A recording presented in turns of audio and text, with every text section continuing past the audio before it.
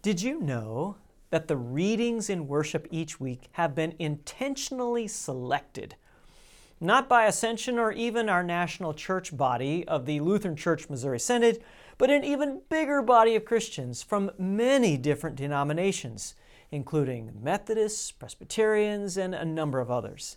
And our lectionary also follows a similar pattern from the Roman Catholic Church, which means that if you were at our church and then listened in online to another denomination, you might find that our worship services had the same readings and had a very similar emphasis in message. The lectionary is technically a table of readings that includes an Old Testament, a psalm, epistle, and gospel.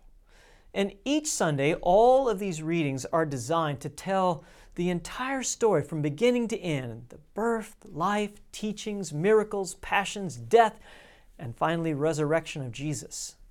And rather than making the same loop year after year with the same 52 set of readings, there are 3 different loops that pick up a different gospel as the anchor. Yeah, I know there are 4 Gospels, but Mark and John get to share a year since, well, one is short, Mark's only 16 chapters, and one is really long in dialogues. Yeah, John has lengthy narratives from Jesus, which lends itself well to being paired with the shorter Gospel of Mark. The new loop or calendar of readings doesn't start on January 1st, but 4 Sundays before December 25th.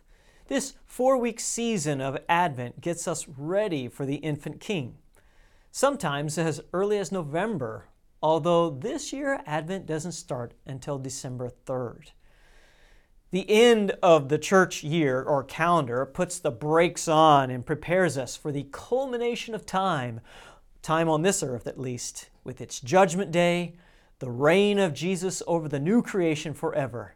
This coming Sunday, the particular one, November 19th, is the first of the 3 end of the year get yourselves ready for the end Sundays.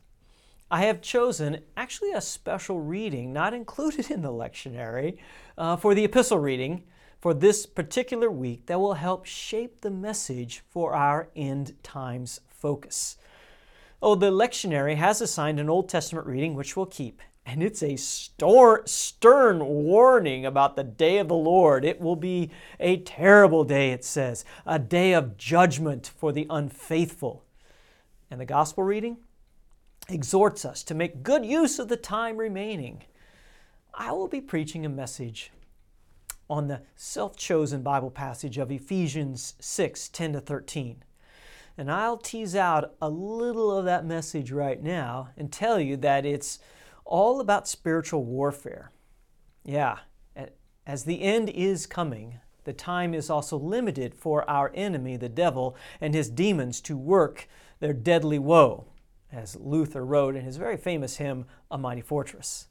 But who of us is even thinking about the devil, or in our modern age even considers that we have a spiritual enemy who is actively and daily plying his might and his lies so that we might be discouraged, doubt-filled, resentful of one another, unforgiving of each other's sins, and unloving, even to the point of giving up and going away from God? Most likely, not many of us. We are far too scientific and modern to entertain the idea that there is a real devil, actual demons on the loose. But if you believe in God and trust that His Word is true, then it flows and follows that there is a personal devil. And there are many thousands, perhaps hundreds of thousands of His fellow angels who have fallen from grace and now roam the earth with evil intent on tearing us, you, away from God. Yeah, so this Sunday we will look at the devil's schemes in Ephesians 6. The actual Greek word that is translated into schemes is a word that you may even recognize as it is pronounced methodia, which is the word that we get our English word method from. Yeah, the devil has methods, strategies, schemes.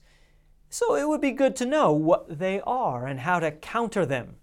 In fact, this is the very reason that St. Paul wrote what he wrote in Ephesians chapter 6 and invites us to put on the whole armor of God so that we can stand firm against the methods. Well, I hope to see you all then this weekend, both in Bible study and worship. We'll have our November voters meeting this Sunday at 12:15 at the Maple campus. And also mark your calendar for this coming Wednesday, for we will gather for a Thanksgiving Eve celebration with Holy Communion, and our guest preacher will be Matthew Girdle. Well, have a great weekend.